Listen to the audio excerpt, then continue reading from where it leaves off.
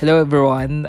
This is Clark, and yes, I am back. Welcome to my podcast channel, Collective Words of Clark. It's been a long time, grabe. Siguro, almost 3 months. Almost 3 months kasi yung last posted na recording, last posted na episode ko was from October pa, 2019. And yun, muntik-muntikan na mag 3 months pala. And yun, nakakatawa. Bakit pala I have reasons, mainly dahil yung ginagamit kong phone nasira, kaya nag-stop ako maggawa ng episode. And ayun, medyo na busy din for the holidays. Ayun, Merry Christmas pala and a Happy New Year sa inyong lahat. And welcome again to this brand new episode. And medyo nanibago akong magsulat, tapos nanibago akong mag-isip kung ano ba yung dapat kong i-share or dapat na gawing episode for this episode 7 na. Wow, nakapito na ako. And ayun, one thing lang that I want to share is that because last time I had this chance to share with other people about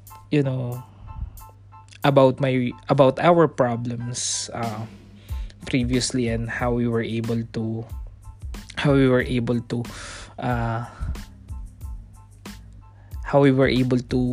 at least solve, or how we were able to survive from those problems. So ayun, I have this topic written on me, tonight. It's about let go and let God. I know most of you are familiar with this phrase, with this quotes, or with this saying. Lagi kapag may mga taong nagbibigay ng payo or nagbibigay ng inspiration sa inyo, lagi nilang sinasabi, let go and let God. Whatever your problem is, let go and let God. Whatever you need is let go and let God. So it's a very popular saying. So dito iikot yung episode ko for tonight. And hindi ko alam kung saan nag-originate yung let go and let God, but yes, credit to whoever originate or whoever created it. And I just have some few questions written here.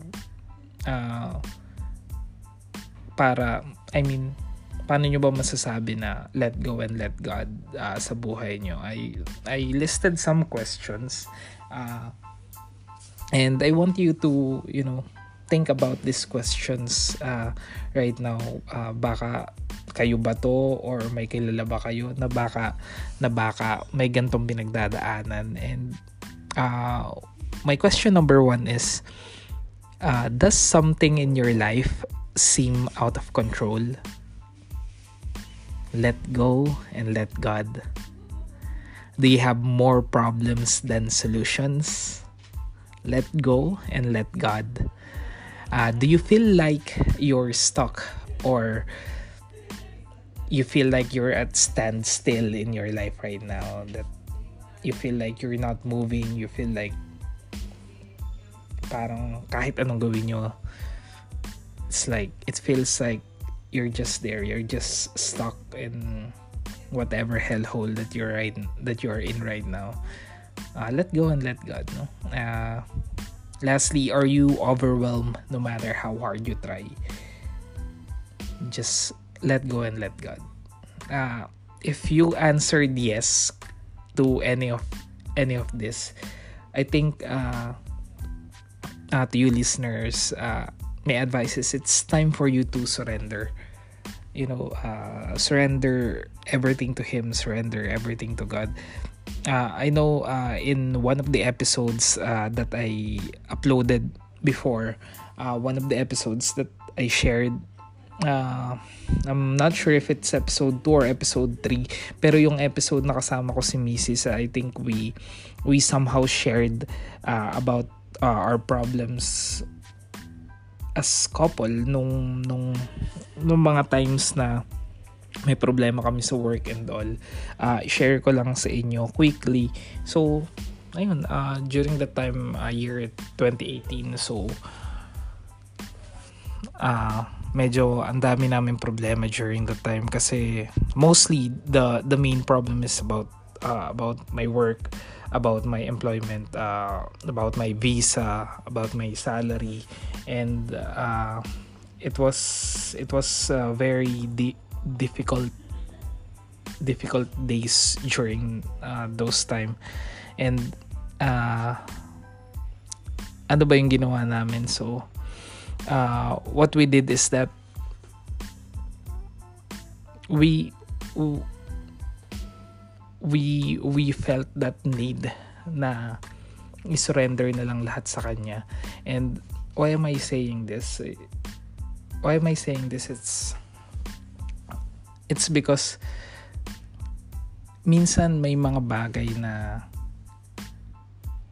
hindi mo na kayang isolve bilang human being, and kailangan mo na yung tulong ni God in your life to solve that certain issue. Minsan He's giving you these problems, He's giving you these challenges. Minsan He's allowing you to suffer a little bit because He wants something from you. He wants something from you. He wants you to learn something from Him. He wants you to learn something from that situation. And I think, guys, for this, yung mga problema na minsan wala na tayong control, we should just learn to let go and let God. And I've written here 3 ways to surrender to God, and hopefully I can support it by His word as well, from the biblical terms and all. And the first way that I think that you can surrender to Him is, of course, first is by obeying Him. Before anything else, we should first obey God, obey Almighty One, no? Sabi nga in James chapter 1, be doers of the word and not hearers only. Sometimes we get to listen and listen and listen. We get to absorb the word of the Lord, but sometimes hindi sapat yung nakaka-receive lang tayo. We need to do something about it. We need to follow it. We need to follow the word, kasi I don't think naman God made those words, or God written those words para mapasama tayo. Andyan yung mga salitang yan, andyan yung mga word na yan to guide us in our life here on earth, to guide our decisions, to guide our plans, to guide our dreams, kung ano man yun. So minsan we deceive ourselves acknowledging what God wants us to do, but not actually doing it. Like, in order for us to fully surrender, we have to follow through and, of course, obey Him. And that, I believe, that should be your first step in letting go and letting God in your life. And what's the second step? The second step is, I know you're all familiar with this as well. Be still and know that He is God. In Psalm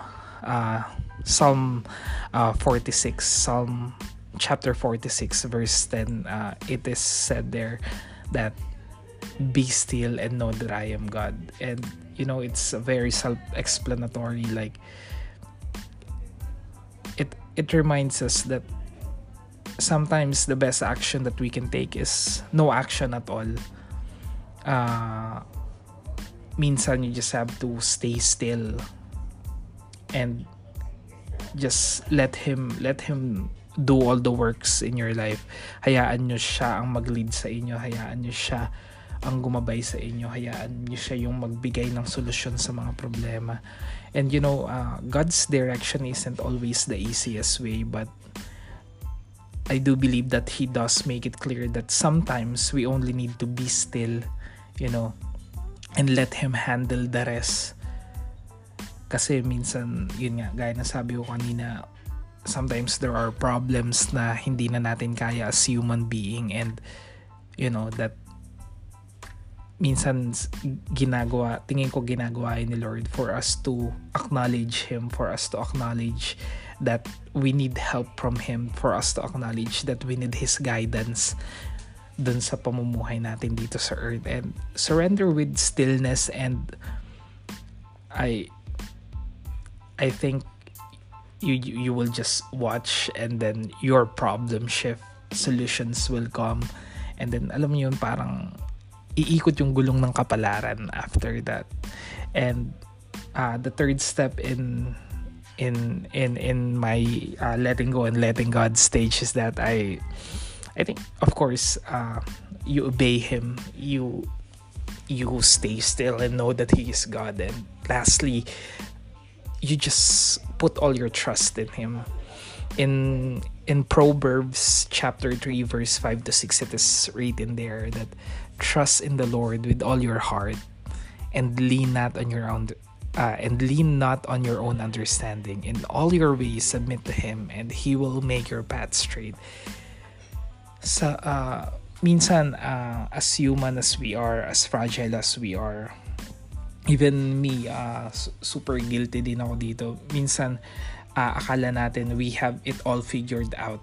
Parang, okay, alam ko na lahat yung mangyayari. Alam ko na yung kahihinatnan niyan. Alam ko na kapag ginawa ko to, ito yung kahihinatnan niyan. Alam ko na ito ang solusyon sa gantong problema. Sometimes ganun tayo kasi, sometimes minsan experience na natin, or kaya may mga kaibigan tayo or may family member tayo na na-experience na yung same problems, and sometimes akala natin alam na natin na kaya na natin lahat, but let's face it, hindi natin alam lahat. I mean, hindi natin alam lahat ng solusyon, hindi natin kayang solusyonan lahat ng problema, hindi natin kayang i-handle lahat ng bagay. As fragile as we are, as human as we are, gaya nga na lagi natin sinasabi, tao lang tayo, and we cannot do everything by ourselves, no? So trusting God with all your heart, with all of your heart, and letting go of how you view a situation is, tingin ko, it's one of the best ways to surrender.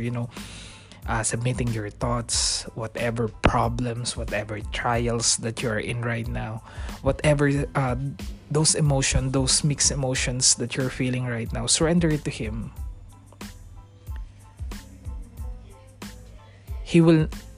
Maybe he will not answer it immediately, but for sure, He's doing something to make it light. He's doing something para mas mapagaan kung ano man yung bigat na dinadala-dala mo ngayon sa buhay mo.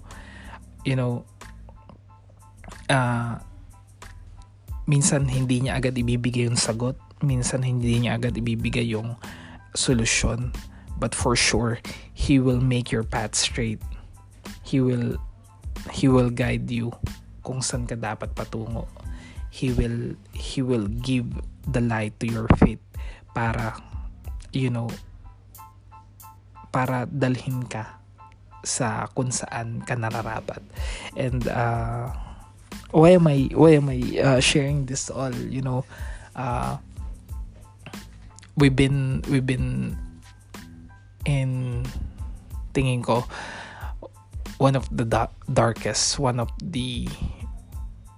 darkest chapter of our lives, kami ni Mrs. bilang mag-asawa, and it was not easy kasi bagong kasal pa lang kami, and actually before pa lang nung wedding, ang dami na naming problema, ang dami na naming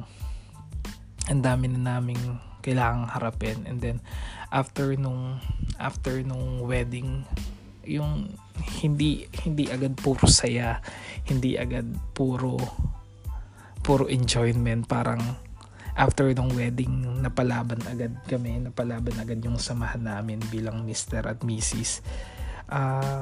Sa laban ng buhay, and it was not very easy, to tell you honestly. And we came to a point na we wanted to give up and uwi na lang kami ng Pinas kasi ang hirap na, parang pagod na kami, parang there's nothing else we can do. We were so hopeless, we were so tired, we were so stressed out. And one random day, one of our friend invited us to the feast. And from there on out, sabi ko nga, isa lang naman yung dinasal ko during the time.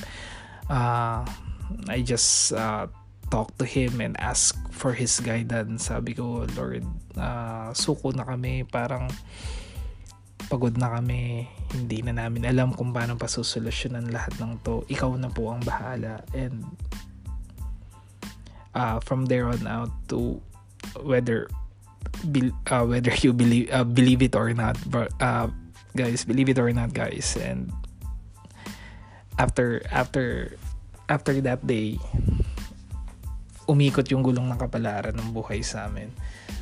That was last quarter of 2018.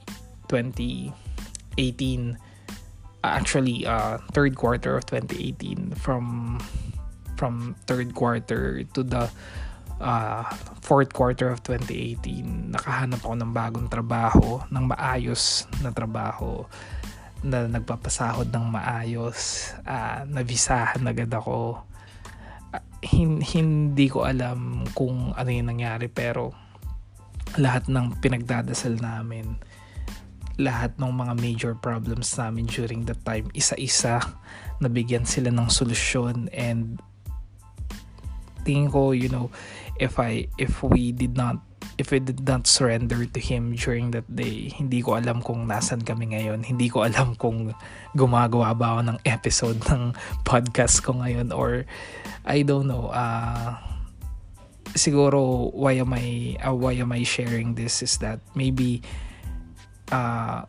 you have this fear right now that you will be facing 2020, this brand new year.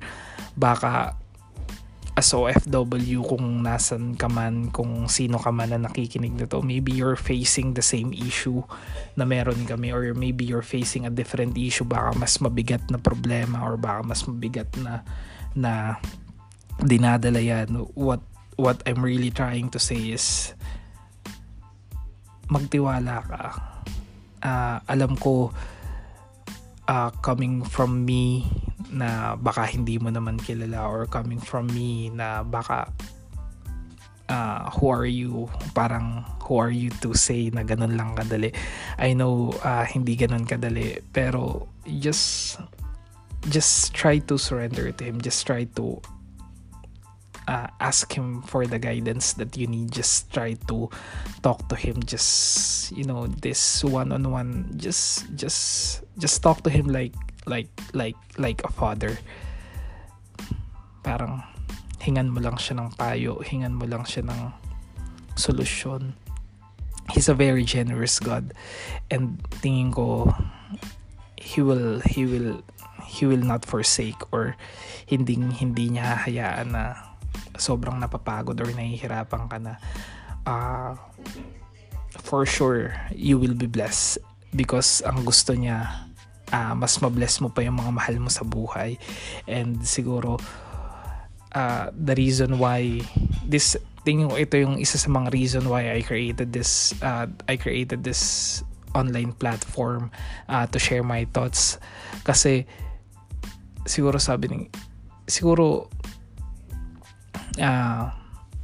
alam mo yun, yung life testimony na meron kami, baka makatulong sa isa sa inyo.